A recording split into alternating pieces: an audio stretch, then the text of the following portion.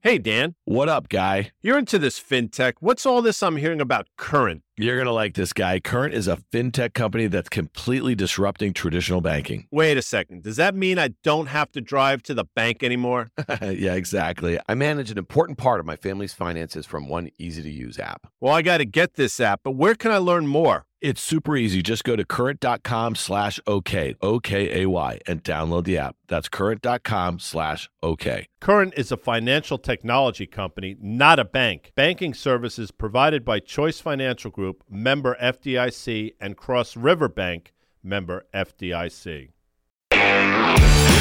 Welcome to OK Computer. I'm Dan Nathan. I am joined by a very good friend and a fabulous overall person. Her name is Katie Stanton. You guys remember her. Welcome back to OK Computer. She is the founder and general partner at Moxie Ventures in Boulder, Colorado. Thank you so much for having me. Good to see you. The first time we pod, I think, did we pod? It was in Boulder. Didn't we do that? It was like, I want to say a year ago, summer or something like that. I don't know. It was face to face. It was really fun. Like, had this good vibe going here. We were like, Katie, you got to pod more with us on OK Computer. And you did for a while.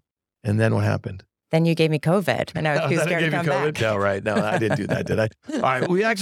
I'm really excited to catch up with you and hear what you've been up to with Alex, your partner at Moxie out there in Boulder. And we have a really awesome episode because we have two founders. These are two companies, portfolio companies of Moxie. We have Scott Stevenson, the co-founder and CEO of Spellbook, and we have Elliott Green, the CEO, co-founder of Dandelion Health AI. And interestingly, the timing couldn't be better for these two discussions because, again, these are two companies, these are two founders that have been using machine learning and to solve big problems for a while. It just seems like there's a moment right now as far as the media, the tech community, the investment community are concerned. And I'm just curious, like for you, remind our listener a little bit about what your mission was when you started Moxie, and then how do companies like this, with what they're trying to do, fit within that mission? This is a really exciting and I think very important time. So I started investing over 10 years ago, and then 4 years ago, I started Moxie. And the whole idea of Moxie was to invest in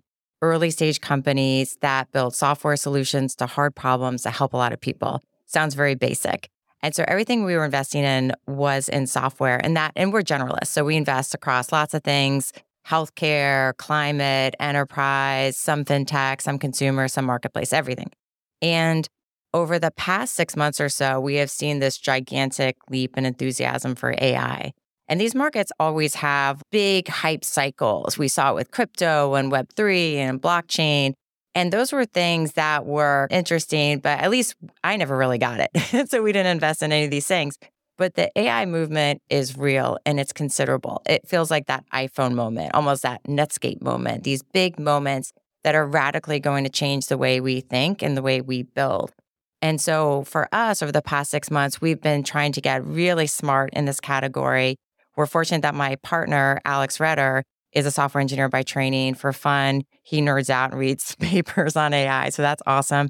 And then a few months ago, we knew that we wanted to hire at Moxie. We put out this job description for a new associate. We had over 600 people who applied, which was insane. We were very lucky. And one of those candidates was a guy named Pratik Joshi, who is a machine learning, AI specialist, engineer, founder. He's written 13 books on machine learning, and he applied to us. We're like, we got to hire this guy.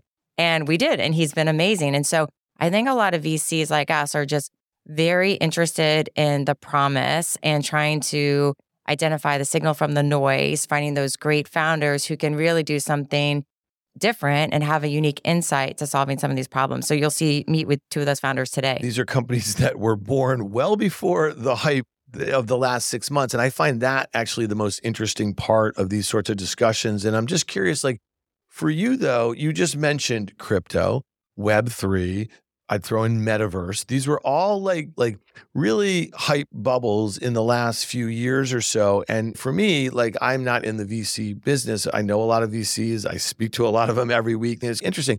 Quietly, a lot of VCs will tell you during all of those, in the background of all those situations, there's a bunch of bullshit here. You know what I mean? Okay. It seems a little different this time, at least as way VCs are putting capital to work at the valuations in which they're doing it, relative. They know it's hype. And again, you've lived through these cycles. You started in tech in the late 90s. You worked at Yahoo, right? And so like even people working at Yahoo in 1999 or 2000 or wherever you were, you knew things were insane. It couldn't continue to go that way. So I'm curious, do you think it's a little different? You just used the term also an iPhone moment. A lot of people were poo-pooing the iPhone when it came out because it didn't do a whole heck of a lot. It was a $700 cell phone when people were used to spending $200 on a razor. Help me decipher a little bit. Again, you as a generalist, Alex with a technical background, you hired somebody who's been in this space for a long time. It seems like you are like setting the stage to take advantage of whatever happens. If the hype dies down, we know that there's going to be a very long runway for this technology to disrupt lots of existing technologies.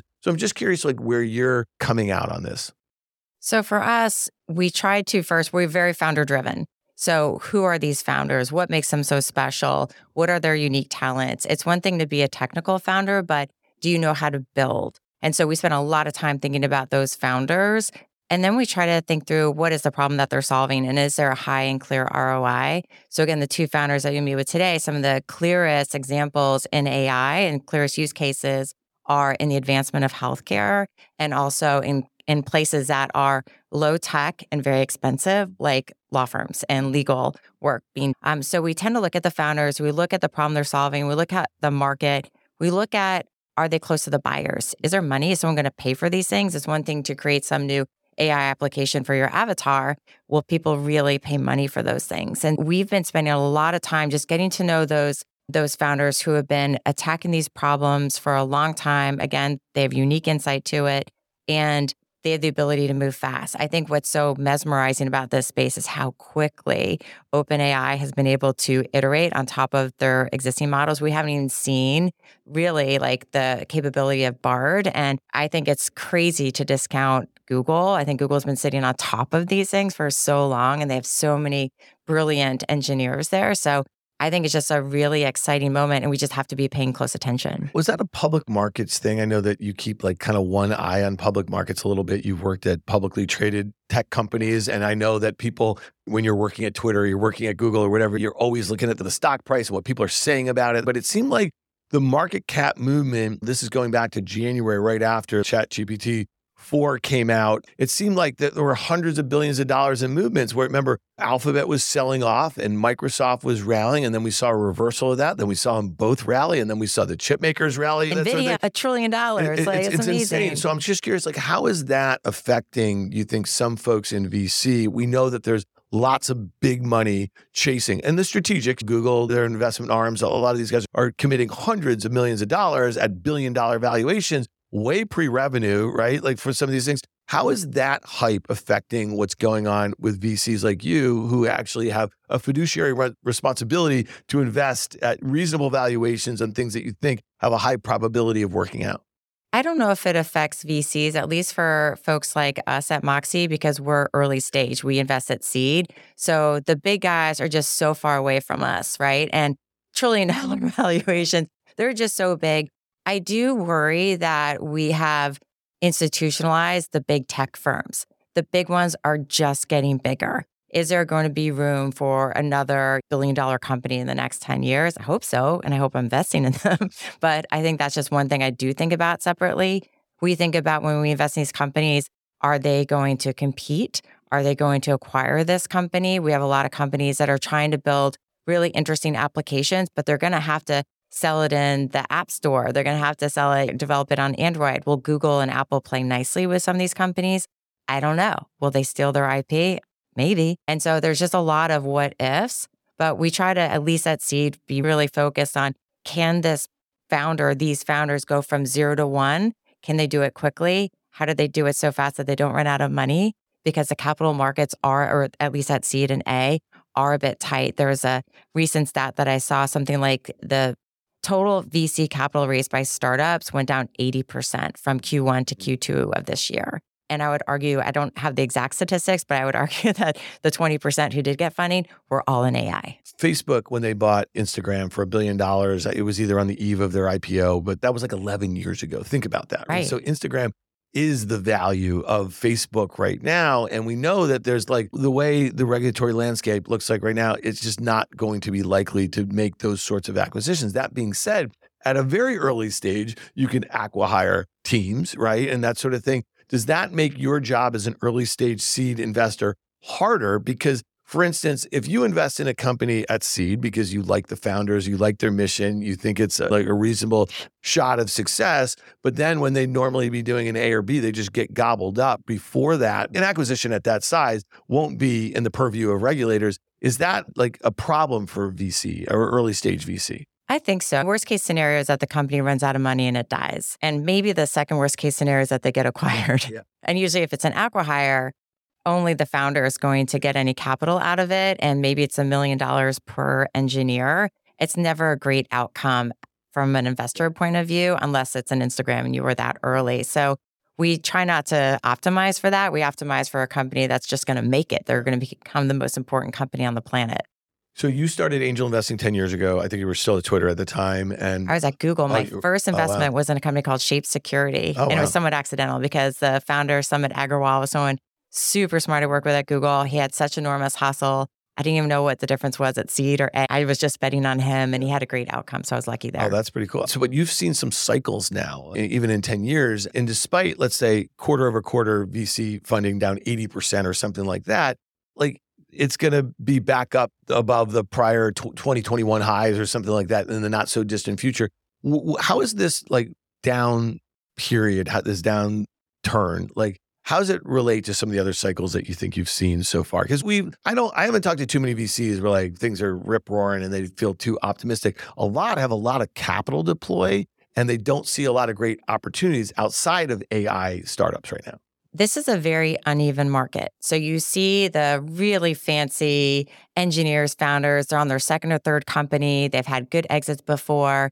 All the VCs are tracking them. All the VCs are sending them term sheets at very high valuations, including us. We had a company we met 2 weeks ago, incredible founder. We knew we were competing with all the biggest firms, something like 8 term sheets within a couple of days. And the price was higher than I would have liked, but I want to be in this deal. And we're going to get in this deal, and we're very excited by it. At the same time, we see a lot of other founders who aren't in this particular space who are struggling to raise. We see a lot of companies who are stuck trying to raise seed extensions, which are always very difficult. So we're seeing a lot of bridge rounds that are going around. We have seen a lot of companies who have great traction, great metrics that a year ago would have gotten them awesome term sheets. They have between 1 and 2 million ARR, which was the typical expected going from seed to A. You have product market fit. Now you need to scale, blah, blah, blah. And they're not getting anywhere. So the market is really stingy about a lot of these companies. It just has to be in that top 1% to be able to break out and get capital. So I don't know how long this lasts. I hope that the freeze will thaw later on this year because there are a lot of good companies out there. But on the flip side of it, it makes it easier to see the winner. It's not as noisy as it was a couple of years ago where everyone wanted to be a founder. Everyone was getting capital. Everyone was a VC. Things have settled a little bit. And the nice thing that is happening now too is that we have time. We have time to do our research, time to do our due diligence, time to get to know the founders, and for the founders to get to know us. So it's funny, due diligence, and it was a theme I think we talked a lot about in the start of 2022. And I know Rick Heitzman, who's been on the pod a lot with me at the time, he's a very established VC here in New York, and he was calling it out. Where's the due diligence? The capital was just flying around with the goofiest Web3 sort of things or whatever. And again, I think part of what you guys as venture investors, you have to be optimistic. You have to bet on some of the crazy ideas and some of the founders you like who leave amazing jobs at huge companies and to do things that are pushing the envelope. But by the same token, it's just there didn't seem to be a whole heck of a lot of due diligence. And the 2022 period that's seeping into 2023, even as the public markets have seemed to recover, the NASDAQ's up 33% in the year, okay? It still seems like the private tech market is not bottomed, right? And we're probably a couple quarters away from that. We're going to see, remember when we started out this year, Tom Lavero over at IVP, remember that Twitter thread when people were still on Twitter? It was like this mass extinction event coming for startups, for tech startups and stuff like that. It seems like we haven't had the bottoming out yet. Is that fair to say? I think so. I think a lot of VCs are perversely incented not to mark down their investments. And we've actually been a little bit more on the conservative side because we have a couple of companies in our portfolio that may have been marked up to over $1 billion by other firms. And that's really nice on paper, but we know it's not grounded in reality. And let's just be practical about this. Let's be practical. Let's be honest stewards of the capital that we've raised and just stay focused on building great companies and really thinking as long-term investors. So there has been a lot of hyperbole out there that remains in the market. I do think that we still have more room to mark things down, but this is still, as everyone says, a great time to build. And there's still great founders out there. There are still so many important problems in the world that we have to solve. And it's been really refreshing to see those founders that are so deeply committed to some of these problems just roll up their sleeves, take the risk, absorb the work, and just dig in and grow. All right. So you just mentioned important problems. And again, part of the ethos, I think, at Moxie, and you and I have talked a lot about this over the last couple of years ago, is attacking these important problems. And I know your focus has been on health tech and climate tech. So has all this discussion in the last 6 months and all this money chasing AI, has it crowded out some of these important endeavors? Or is there still a lot of great work being done? Are there still reasonable valuations being paid in some of those areas, enough attention from the right minds, the right investors? It's been really exciting to see, particularly in climate tech, something like $60 billion was poured into the climate tech industry from venture capital. And that, I think, is a record. I don't know the exact stats from last year, but we are seeing an improved and increased appetite for these things. And climate tech is pretty vast though too. It's not just software. It can be very capital intensive. There are all kinds of different subverticals, from food tech to fusion to green cement and hydrogen. So all kinds of interesting things that are going into climate tech. And I think we're seeing a lot in healthcare as well. People realize that it's the largest part of our economy. There are so many broken pieces of it, from diagnosis to your healthcare spending and all these different things. So I think that there's an enormous amount of upside in a couple of these important categories. All right. So have you seen, you just mentioned a deal that you're going to participate on that was very hot and there was 8 term sheets. Are you seeing a lot of companies over the life cycle, let's just say, where maybe they weren't getting a few looks on this bridge or something like that? Have they pivoted a little bit? Have they added how they're going to be using these large language models to optimize for this or that? And are you seeing that a little bit? And are you calling bullshit on some of it? Because I'm just curious, some of it's very real. All of this technology ultimately will be embedded in almost everything that we do on our laptops or our cell phones or our AR headsets or something. Eventually, not now. There's not going to be too many great commercial applications for it in the next year or so, in my opinion. Exactly. I remember, this will age me, but going back when I first worked at Google, we had a mobile team. And that team would work on how to make sure that Google was available on mobile. Everything is mobile. Going to Twitter, we had an international team, and we had to think about, how do we expand Twitter internationally? Everything is international. I think we're at that moment now with AI. Everything is AI.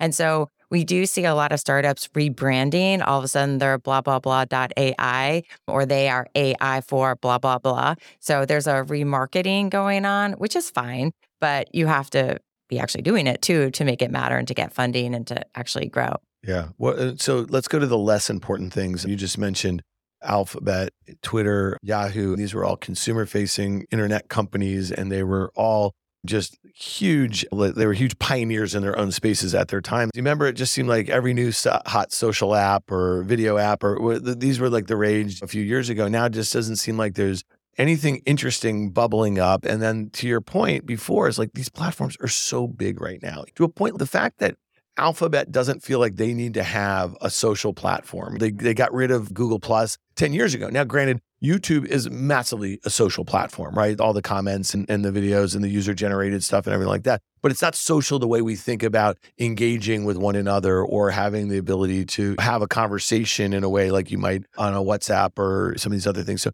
talk to me about that landscape right now. Is there anything interesting going on because even like you and I talked a bit about Twitter Spaces when Twitter launched that. It seems so promising, right? But then when's the last time you were on a Twitter Space? When's the last time you heard of anybody other than Ron DeSantis doing something horrible on Twitter?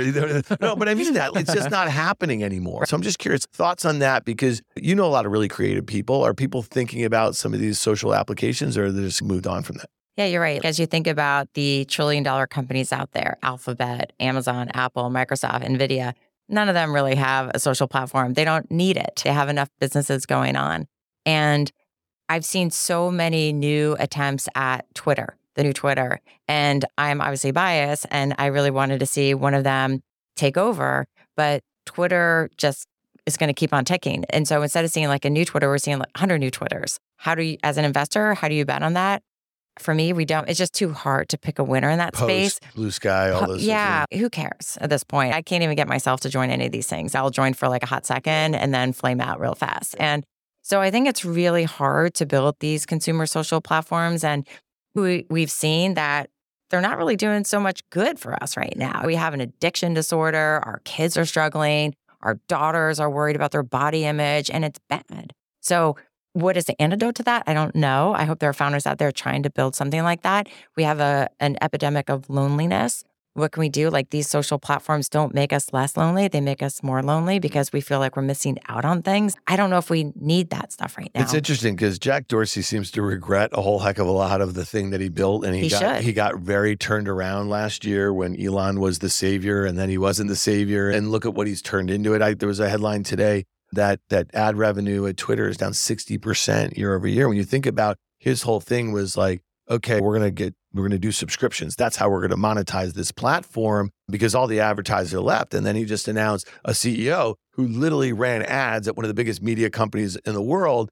And I don't think, given the tack that this company has taken, you're going to get the advertisers back. Turn on Fox News, see what's being advertised. It's gold and it's survivalist bullshit and everything like that. So that's not going to be a thing. And people have already proven that they're not going to pay for subscriptions. And then you see platforms within this broader platform like Spaces not growing and not like living up to the promise. And it is interesting to me when you think about how few social companies have been able to gain hundreds of millions of active users. You know what I mean? Twitter was one of them, but it's failing. Snap is not doing particularly great. TikTok is doing well, but then we have this thing between us and China. And Instagram has just been taken over by Reels. You know what I mean? So you used to go on Instagram and you'd see your friends' pictures of their kids and this and that. Now it's just a bunch of user-generated stuff that looks like TikTok. I know. I go on Reels and my kids will make fun of me, but that was on TikTok 2 weeks ago, Mom. Oh, really? Oh, that's funny. Just like dated Reels or dated TikToks. Yeah. But you're right. First of all, no responsible advertiser should be advertising on Twitter. Full stop. It is chaos. I can't even go onto this product. And I loved Twitter. I dedicated a big chunk of my life on Twitter. It makes me very sad. But there are very few people working on trust and safety. So if you're an advertiser, they just you should expect people left. They just left, and for good reason. Like, opportunity cost of their time. They are great people, great talent. They should be building something better somewhere else where someone really cares who owns the company. And so if you're an advertiser, you are on Twitter, you are at risk of having your brand next to some kind of psychotic, neo-Nazi, terrible thing. So anyway, if you're an advertiser, you should actually sponsor OK Computer, I think, objectively. Look at that. Is that we okay? have two great sponsors. I wasn't sure if I was getting in trouble for that. No, we have Current and Row. We have a brand new sponsor. You're going to start hearing our great Row ads. And you know what? I'm customers of both of these fine companies, so we appreciate their great support. No, but it's, you know, that was organic, though.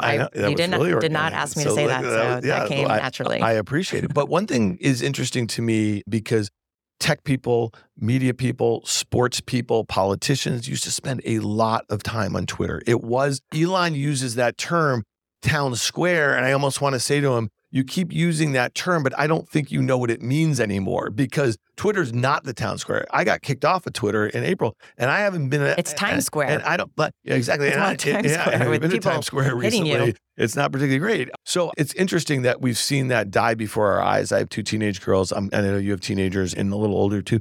But you're constantly asking them, what are you using? Like, how are you communicating people? How are you sharing things? That sort of thing. And anecdotally, it seems they're still using Snap and they still consume the videos on TikTok. But outside of that, they're not using a whole heck of a lot. So there is just white space if someone can come up with the next thing, but it can't look like the last thing. That's right. Yeah. What is that unique insight? And getting network effects, that's hard. It's really hard to get new people onto a platform and finding that friend or finding that influencer, finding that content. So that's why it's just very difficult from an investing lens to be able to pick that winner.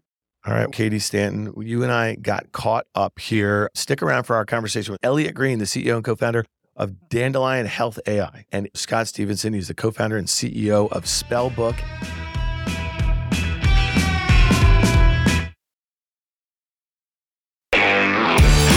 All right, Katie and I are back. We are here with Elliott Green. He is the co-founder and CEO of Dandelion Health AI. Now, Elliott, I just learned this is your first podcast ever. We're breaking the cherry here a little bit. Is that what you're saying? We are. As I said, be gentle. Good thing it's a British accent. That's up to Katie. Yeah, you already sound smarter than us, so we got that covered here a little bit. Good. But the theme of this pod, if you're listening right now, you know that we're talking about how different uses of AI, this thing that everyone just seems to be really focused on over the last 6 months or so, is being infused into all different type of business processes, focused on all different verticals. And probably, I think Katie used this expression before, we're having this iPhone moment, and we can all think about that period that kind of in and around that iPhone, the confluence of mobile and social. And it feels like people think this is bigger. Elliott, talk to us a little bit about Dandelion Health and why you think this is such a big moment for you, your company, your peers, and what you guys are doing a little bit. So Dandelion Health is a healthcare data platform which has multimodal patient data focused very much on clinical AI and precision analytics. And so lots of buzzwords there.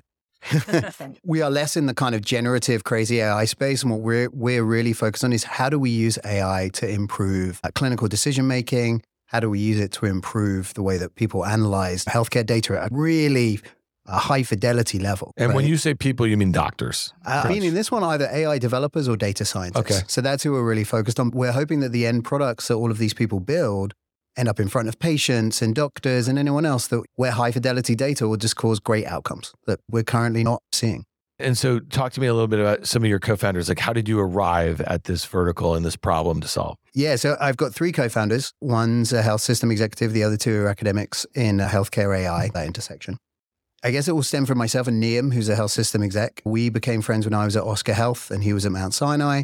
And that friendship continued. And then beginning of 2020, late 2019, we were both getting contacted for different reasons by AI companies, but both of them about data. He was at Mount Sinai and people wanted to get data. I was being approached by companies who wanted to build teams looking for data. And we were like, this is interesting. What's going on?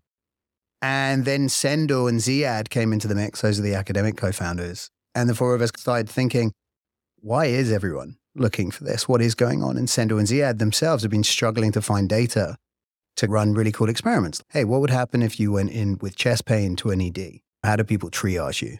Like they look at an ECG, but do they really understand or are they just making a guess? Could be indigestion, might be a heart attack. We don't know. Wouldn't it be great to get longitudinal data so we could see what happens to the person with this waveform in 6 months' time? And so realizing that this wasn't happening, we were like, how should we do this? And then we thought the data only lives in one place, and that's health systems. And so that's how Dandelion began. The idea of why don't we approach all of these health systems and see whether or not they'd be up for doing it. This is some sci-fi stuff. When we think about some of the movies that we've all been watching for years and you have these robots that scan about, this is really what you're talking about. And it has to have a large pool of data that's synthesized to these sorts of outcomes and when it's scanning something really quickly. And it seems like healthcare has been one of the spaces that has been on the forefront of kind of focused on how to use this with the appropriate healthcare providers. Is the healthcare infrastructure, we know it, and I know, Katie, you know the space really well. It seems like there's lots of issues there. Can tech solve these sorts of problems? You know what I mean? Or is it going to be faced with like lots of hurdles every step of the way? Tech can't solve everything on its own. That's the first thing we should always say about healthcare. And so doctors are 100% needed. It's more, we've got so much data now that we've gone past the point where humans are able to decipher it. And so why don't we use the help and the aid that a machine and all of these incredible computing processes can enable? And so, yeah, I guess it's a little sci-fi in the sense of we were discussing before this started, like healthcare and health regimens and how do you do it? Like I would love to go and be able to get a full body MRI scan. There was a company that just got approved for that actually yesterday. Why? Because that's the best health checkup you could possibly get. But instead of one human trying to look at it and understand what's going on, what I'd love to know is, can I get all of the data? So there's 1,000 algorithms running in the background to find out, like, is there a mass there that I should know about? Is this happening? Is that happening? That's not sci-fi. It's actually pretty simple. The problem is we've never had the data to be able to do it. And so Dandelion is now getting access to that data to be able to do it. And with our health system partners, they're being on the forefront too. So we're hoping that we can combine everything back into the ecosystem to really make it real rather than necessarily doing it from the outside. Katie, you met Elliott, you met the team here, heard about the problem. What attracted Moxie to Dandelion? So we had been investing in a number of companies that were AI for blah, blah, blah. So we have one company that's AI for dermatology. They're doing really well. It's called MD Algorithms. We had personally invested in a company called Breed Health, which is AI for radiology. But getting that bet correct is very hard. And I remember there was a week where we had met 3 companies that were AI for cardiology. All 3 of these companies were outstanding. How are we possibly going to pick which one is going to be the winner? And I remember having this conversation with a friend of ours named John Kolstad, who is a health economist at Berkeley. And we asked, who is doing something that's going to be a platform play that can help enable and accelerate a lot of the advancement that we need in healthcare and let us be able to support many winners in this industry. And he said, oh, you should talk to a friend of mine. And I think he had just been advising Dandelion Health and said, talk to Elliott. He's really incredible. And we were just struck by the integrity of the team, their backgrounds, very unique. How you from Oscar and the team from a health system and from universities and just all that combination combined. It was the right team building the right product at the right time. And we just fell in love very quickly. And what's really funny, this is the first time that we're meeting here on the pod because we've only known each other remotely. So it's really great to really meet and get to know the team. But what they're building, we think is really phenomenal. So, Elliott, how do you think about, like, for instance, you said you have to partner with certain organizations to get the data, right? And then you have to build the systems that are going to be able to work within the healthcare apparatus. How are the hospital systems, health insurance system, how are they thinking about this? Do they see it as disruptive to them? We're going to get to the doctors because the doctors are going to be a whole other thing. So talk to me a little bit about the landscape here and how you guys play within it. Credit to the health systems when we started the conversation, because this was 3 years ago now, which kind of feels crazy in and of itself. And what we really needed was strong regional health systems because you need to be able to track people all the way through. And so we chose a few. One of them is Sharp in San Diego. Another one is Sanford in the Dakotas. And one of them is Texas Health Resources in Dallas. And you talk about why you picked those 3 and not Mount Sinai, which would have been obvious. So actually, this is happening already a little bit. People have gotten data out of places like Mount Sinai and Cleveland Clinic and University of California, San Francisco. And those are all great places, but it's not representative of the care that's being delivered in the US. Like those are academic medical centers. They get very different care, much higher acuity. And so what we really wanted to do was create a platform where instead of having to build an algorithm using data from A, and then you have to go back and rebuild it from B and rebuild it again from C, we're like, why don't we create a platform where you just build it once? And Pareto rule-esque, we'll have enough people and enough data that you can scale your product across the country. So we'll eventually have somewhere in the region of 15 to 20 million patient records. And so the health systems, when we first approached them, what they really thought about was, this is coming. And what you always need in one of these large organizations is people who just get it. And so at Sharp, it was a guy called Mike Regan. And he's like, I know this is coming. And this is either going to work out one of 2 ways. We'll either ignore this and eventually Google and Microsoft and somebody else will get all of this data and they'll develop all of these products around us. Or we can jump on the bandwagon now and we'll have a front row seat for kind of what's going to be happening in the future. And that was the key for us. And so you just need one. And you hope it's like a pretty senior person and they can convince the rest. And then slowly but surely momentum builds. And now we're at the amazing situation where we have 3 health systems already and about 10 million patients and we're off to the races. So who did you need to adopt first? Obviously, the healthcare systems, they need to sign on. Is there like any consumer pushback or do patients recognize that this is going to be a very beneficial thing for them in an apparatus that doesn't work that well for most people? Patient privacy is a big deal. I think that history shows you that if you're using the data specifically for a purpose that everyone kind of understands and knows that they're going to get back, that's great. Like that full body MRI, if I told you this data was going to enable that, you'd be like, sure, take mine. That sounds phenomenal. We're not combining this with a bunch of consumer data to make sales. We're literally trying to build products that go straight back to healthcare providers and the communities. And the health systems also share in that, right? So they get the products early, they get access to things, they see what's happening. So I think in that world, we feel very comfortable because we're not trying to use this for any other purpose. Can you talk about the other side of the marketplace? So the companies that want to license the data from Dandelion, what is the target customer profile? Who should be calling you up right now as soon as they hear this podcast? Probably my mum first. It's really interesting because the data set that we're amassing is so large that kind of the use cases are almost to some degree infinite. which isn't particularly helpful when you go to market, when we chat about these things. But the really important things that people should be coming to us are AI developers. So anyone who's building an algorithm that wants to, can I predict a heart attack from an electrocardiogram? Can I see lung nodules from an MRI and be able to work out whether or not this is serious or not serious? All of those people, anyone who's always thought about, I wonder if, that's exciting. Whether you have a company or you'd like to build a company, like the whole point of Dandelion is to try and build the future, as it were. So we want people even who haven't started in this space. In terms of incumbents, I think what's exciting is pharma, med device, AI developers, all of those classic kind of areas of healthcare.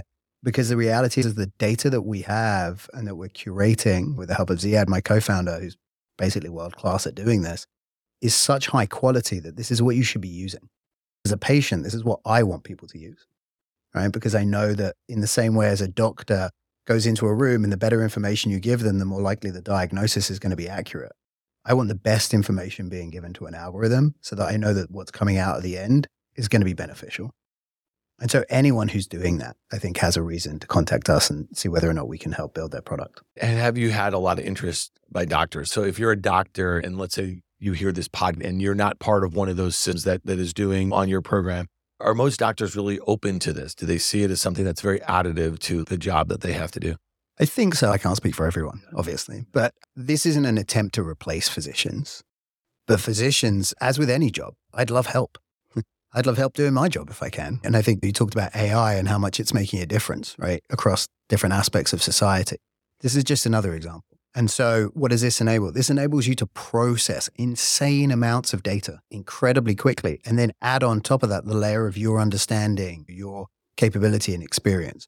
And so that's hopefully really exciting. What has enabled that? And this is a conversation a lot of investors are having, both private markets, public markets, a lot of operators like yourself or technologists. AI and machine learning, these have been concepts that people have talked about in tech for 20 years. We've heard it in the background. I remember, and this is going to sound, and I'm using this example specifically, it was like 5 or 6 years ago.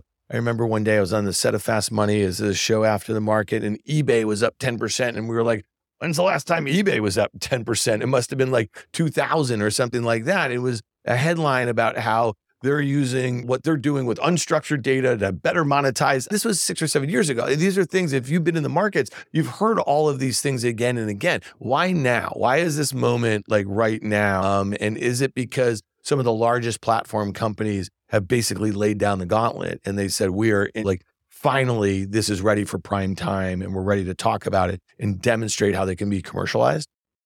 I think you have to split it a bit. I think on the large language model side, it's compute.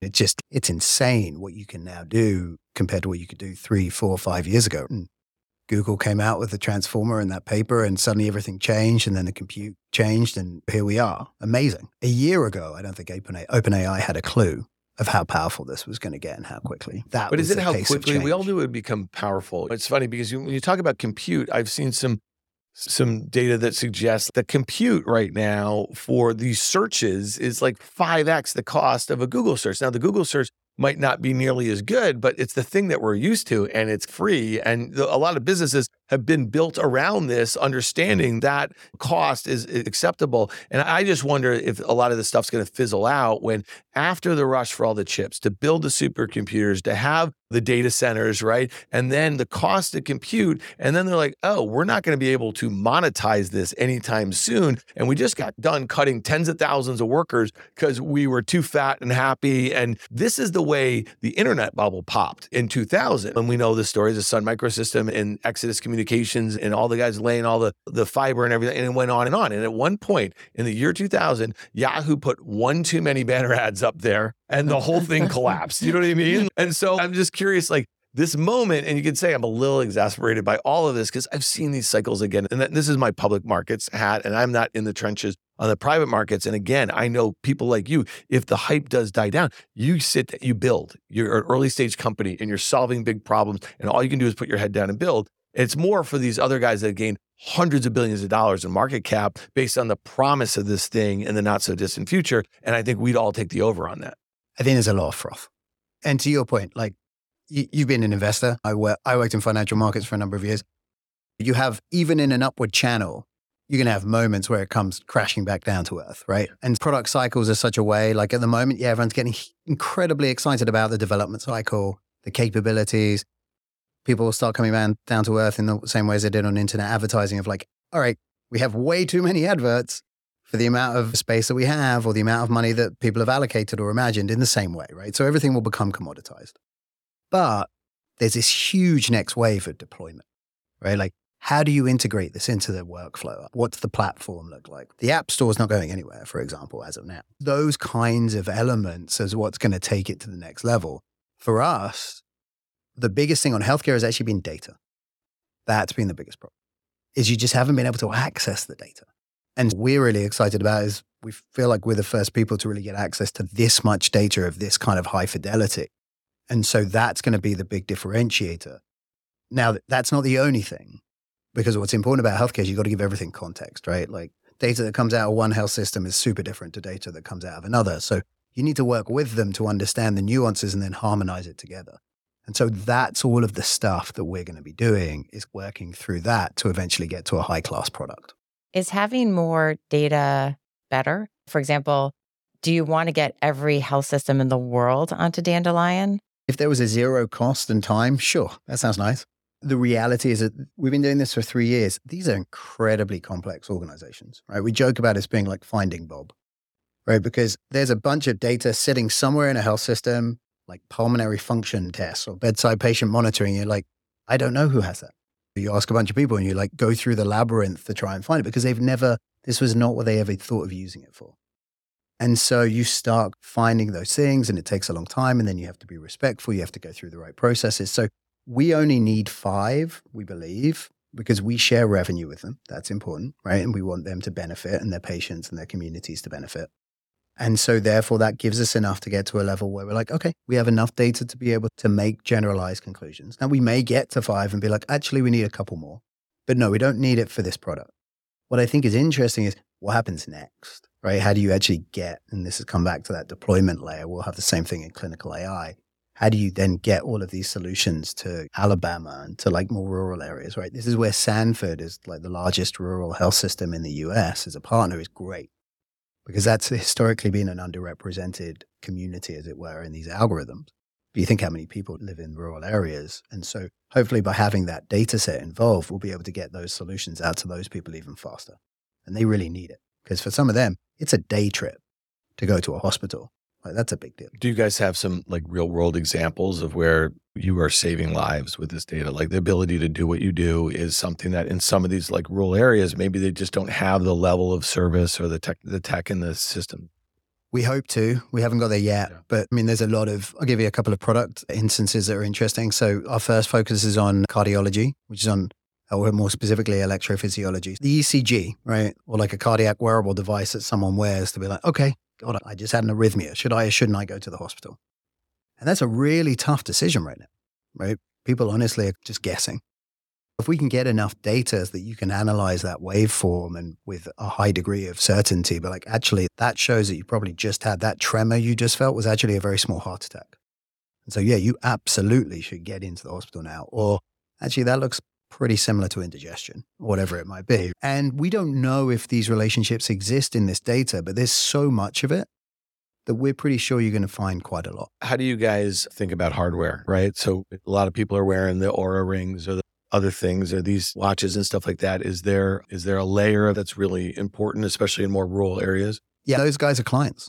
To be quite simple, to Katie's previous question, like these are exactly the devices we'd love to help them beef up their algorithms beneath the surface, because they're running them, right? In the same way as an Apple Watch is.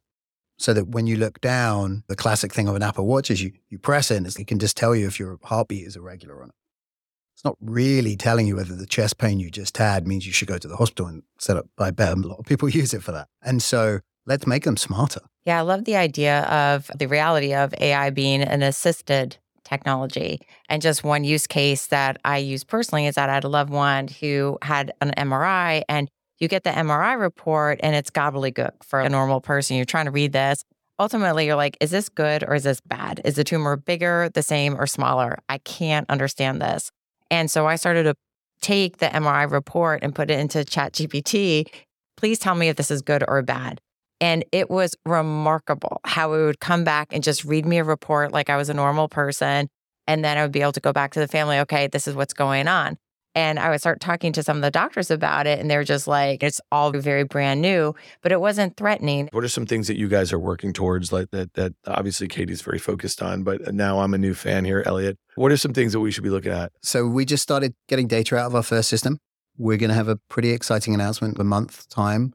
That's something public that we think is going to be a great service. I can't tell you too much, but it's going to be in the electrophysiology space.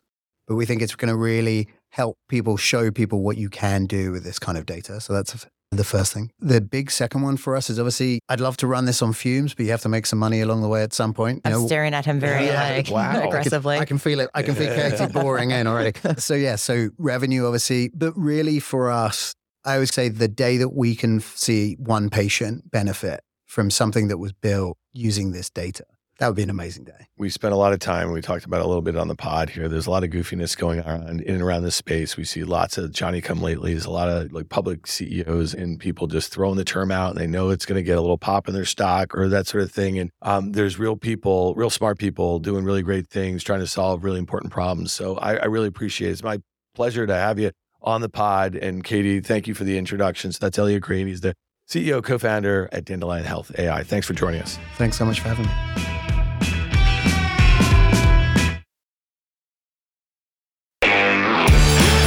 We're back. Katie and I have Scott Stevenson, the co-founder and CEO of Spellbook. Scott, welcome to OK Computer. Thanks for having me. Can I say a fun fact about Scott? Of course you can. That when we invited him to join this podcast, he was the first guest that when we said it's called OK Computer, he's, I love Radiohead. So he's officially our coolest guest. Just so you know, and Katie and I were talking about this before we started recording, we have somebody who's been on the pod many times, friend of Katie's, friend of mine, and somebody that we look up to immensely when it comes to just as a journalist, but also as a podcaster.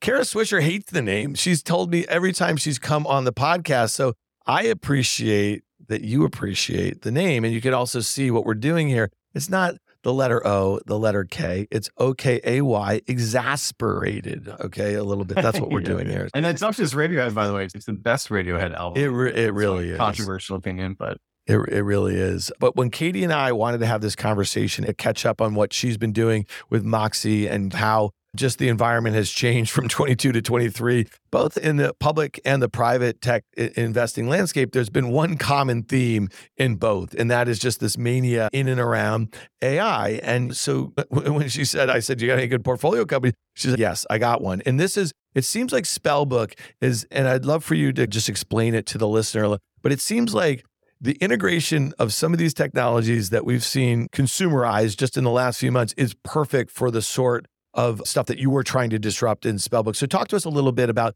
the origin of the company and then why you think we're having this moment right now as it relates to these technologies that you've been looking at, it seems like, for years now. Yeah, sure. Yeah, so we started as a company called Rally originally about 4 years ago with the mission to speed up legal work. I had been a consumer of legal work, so I come from an engineering background. I had a company before. I was frustrated with kind of the speed and cost of basic legal work and how that impacted how many people could start companies, how many small businesses could afford legal services and things like that. I have two great co-founders, Daniel and Matt, and Daniel's a lawyer. So he felt the pain from the other side. He went to law school and then experienced the pure drudgery that is being a junior associate, 10 Word documents on your screen, reading through these long contracts, copying and pasting text and things like that. And so we really just set out to really increase the efficiency that legal work could be completed in, both drafting and reviewing, particularly commercial legal work.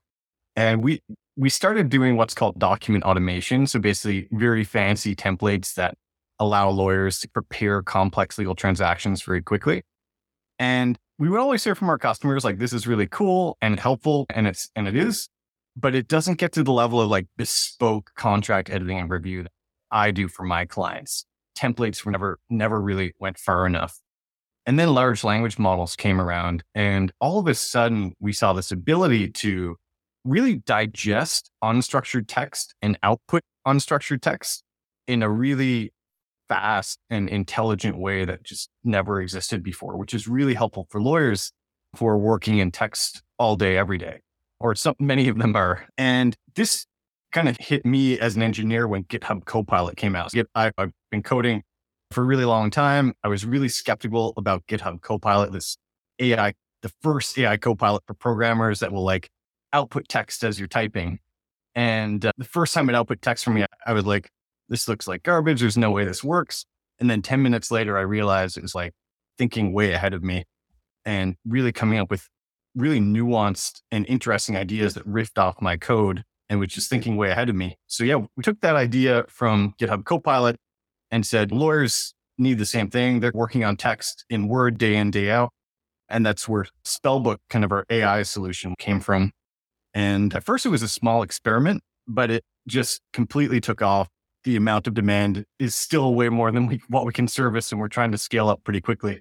So it's been, really, really surprising. Yeah. And so to be clear, this first iteration of your product is not meant to displace lawyers. It's meant to assist lawyers. And talk to me a little bit about that, because as we think a lot of these different models that are using these large language models, right? The intention is not to replace workers just yet here. It's to basically assist them in the jobs that they're doing, make them more productive. Absolutely. In fact, we call our AI assistive AI. That's our entire approach. And again, very inspired by what GitHub Copilot does. It never replaces the programmer. These tools are like electric bicycles for knowledge workers that you're pedaling yourself, you're still steering the thing. But some of that drudgery and mental overhead is being cleared out of the way for you by AI. And that's our whole approach to the product. So you can't delegate whole legal tasks to Spellbook. It sits on the side of Microsoft Word as you're working. You're still in the driver's seat. You're still reviewing everything that goes through it, but it's helping you move maybe 3 or 4 times faster through your normal course of work. That's our approach. And I think that will be our approach probably forever, because one of the things we've learned through this process is like the work that lawyers do is extraordinarily hard. The interpersonal relationships are just as complex as like the drafting and review. The trust factor is super important.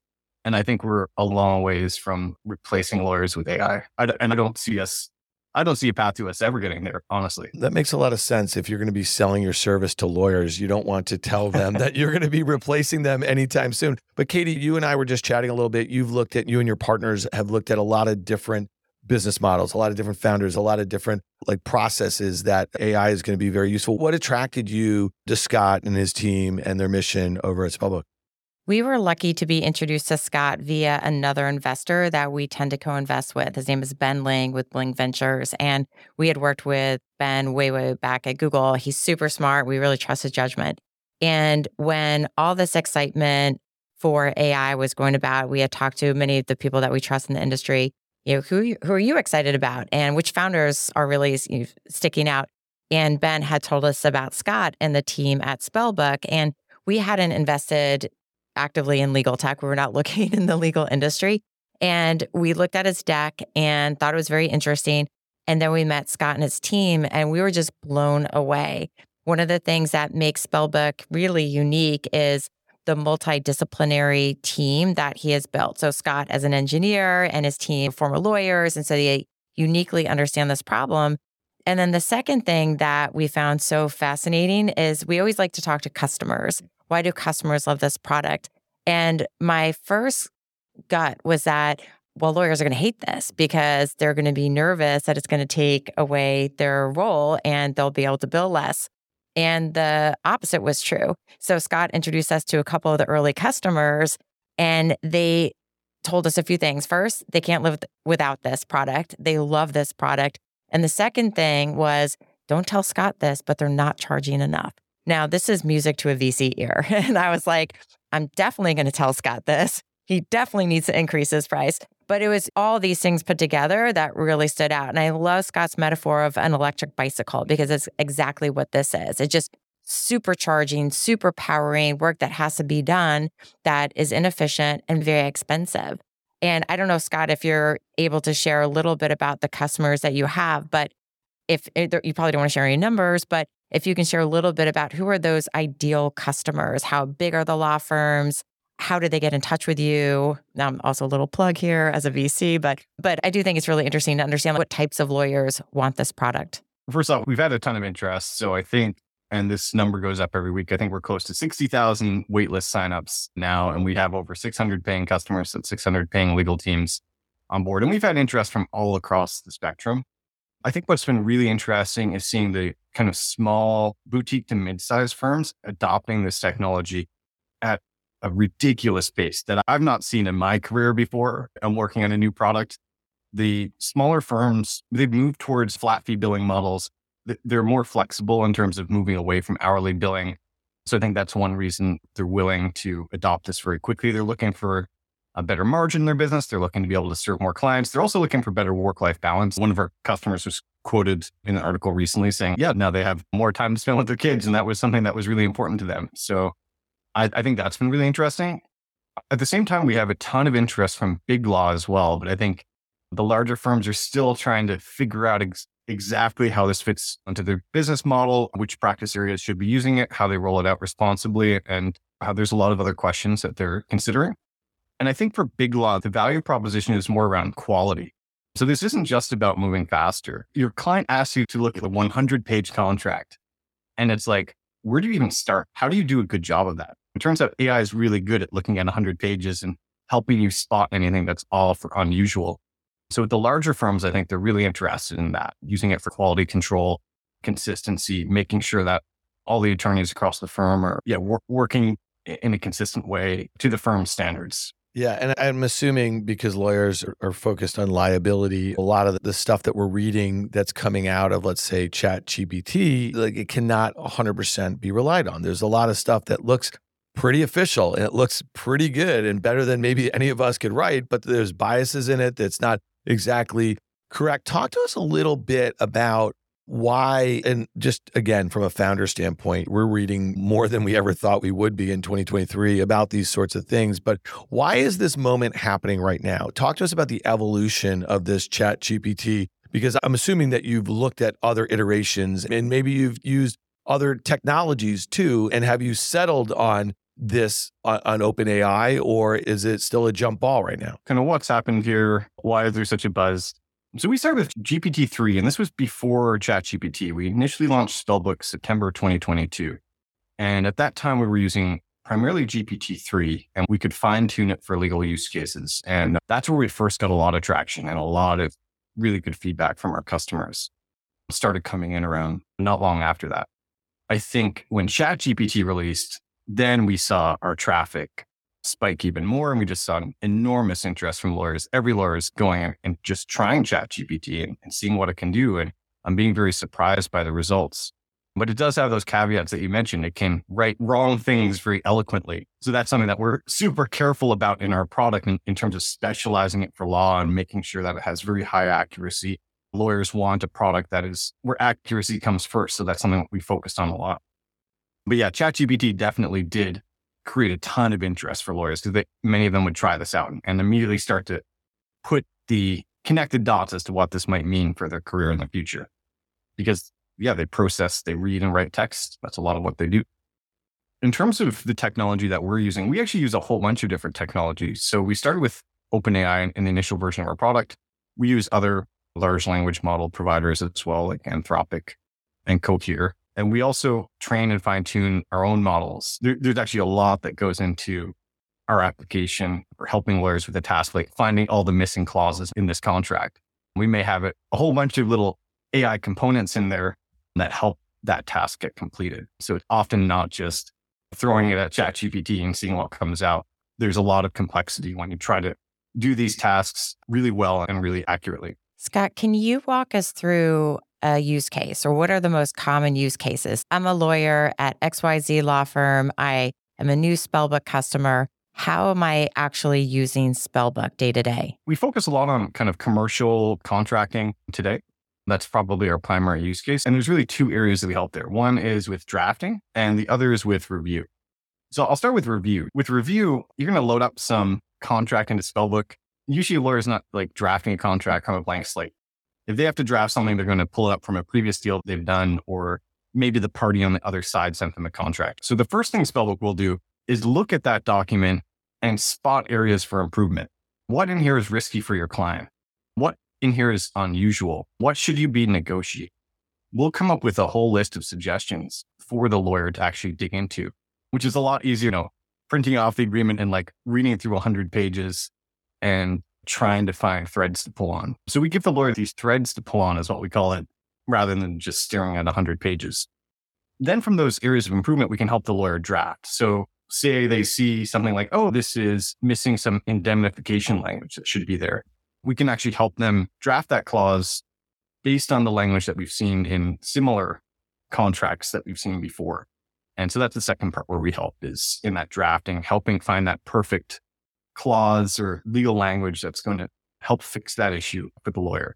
But they're in the driver's seat the whole time. And with the drafting, we'll always tell our customers, like, this is meant to give you marble to carve when you're staring at a blank section of the contract. So all of our customers will review that and tune it a little bit based on what we've suggested or output. But it's a lot faster than them digging through all the past contracts they've done, trying to find that perfect clause. I'm sure you're reading a lot about this, and there seems to be a whole heck of a lot of pushback. There's a lot of really smart use cases right now, like you guys are doing, but there's this fear that, and going back to the sort of jobs thing, that ultimately it's going to make knowledge workers so good at what they do, so productive, that ultimately it's just going to overtake a lot of the jobs that have existed just basically out of inertia in a lot of different industries. And I'm just curious, the debate goes back and forth. You always hear people say the over under here. And I'm just curious, like, worst case scenarios, are you taking the over here? Is there any cause for alarm? Because I feel like if there's not people like you out there building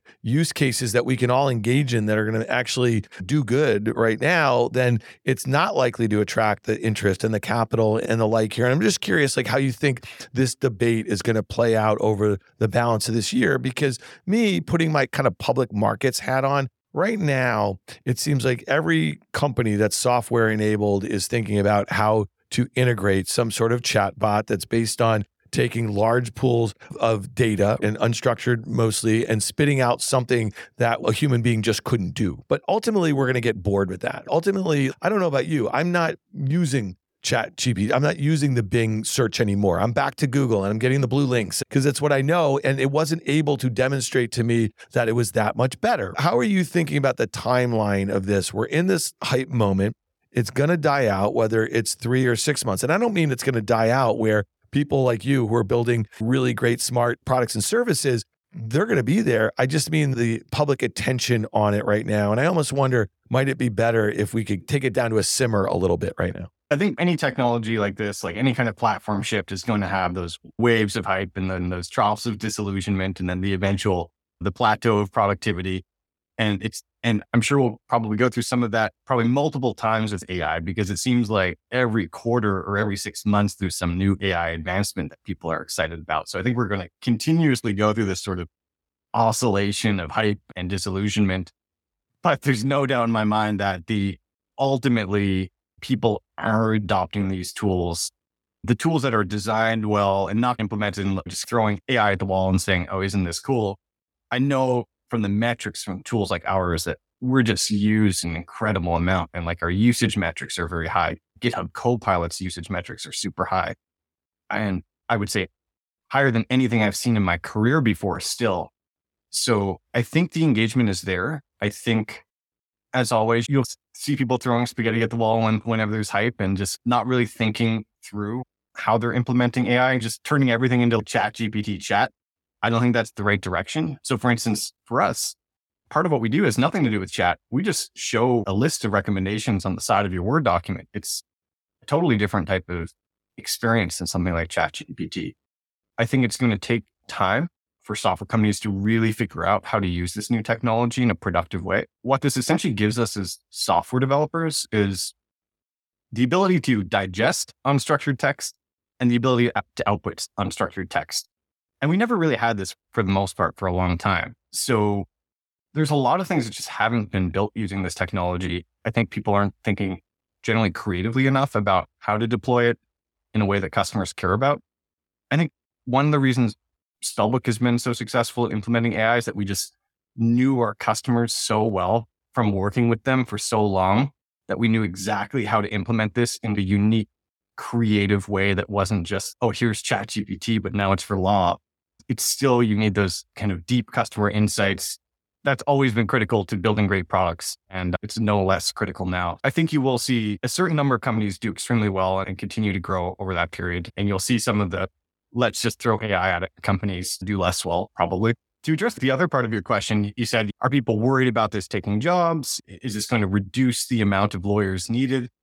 One thing I think a lot about there is the latent demand for legal services. So there's a stat that was, I think that Clio put out, that around 70% of people who could get legal services don't feel they can afford lawyers. So we have this, in the world of law, there's this huge unserviced portion of the market that just lawyers haven't been able to economically tap into in the past.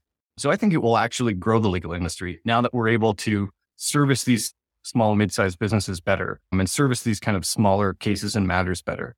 I think we're a long way from there being less lawyers because of this, because there's still a ton of expansion into the market. So Scott, if you're a law student and you're studying the law, you're getting excited for these new jobs, how should students consider using AI in their applications? Is it something that can they use Spellbook today? Are you targeting some students potentially as users, so when they go out in the workforce, they'll be fluent in how to use Spellbook? We have an announcement coming on this soon. I can't quite say it yet. I will say we have an enormous amount of interest from students and law professors. I would say a few law professors every week are emailing us saying, like, how can I get access to this for my legal writing class or for my contract drafting class? Yeah, I think this type of technology will shortly start to be fairly accessible to students.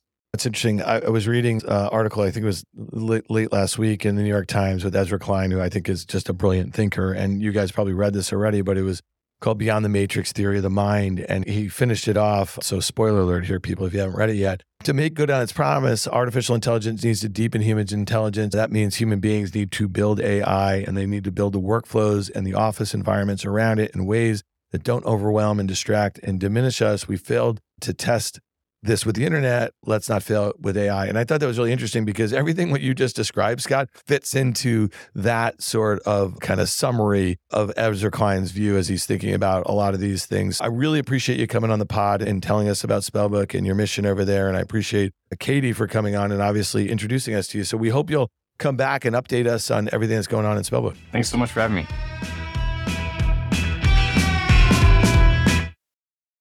Dan, you're about 10 months into the Row Body program. You look great. It looks to be maintenance now. Congratulations. Give us an update. Yeah, well, I feel great too. So when I think about what I set out to do, I was looking to take about 15% of my body weight off through the Row Body program, and I've done that now. So now it is about maintenance. It is about nutrition. It is about exercise. It's about better sleep and really better habits here. So I can do this all in the app on the Row Body program here. And I'm really looking forward to actually taking these new behaviors into 2024 because I am feeling a lot better. Well, it's clearly working, Dan, and congratulations. And folks, if you're interested in learning more, go to row.co/OK. You'll pay just $99 for the first month and $145 per month thereafter. If prescribed, medication cost is separate. That's row.co/OKAY.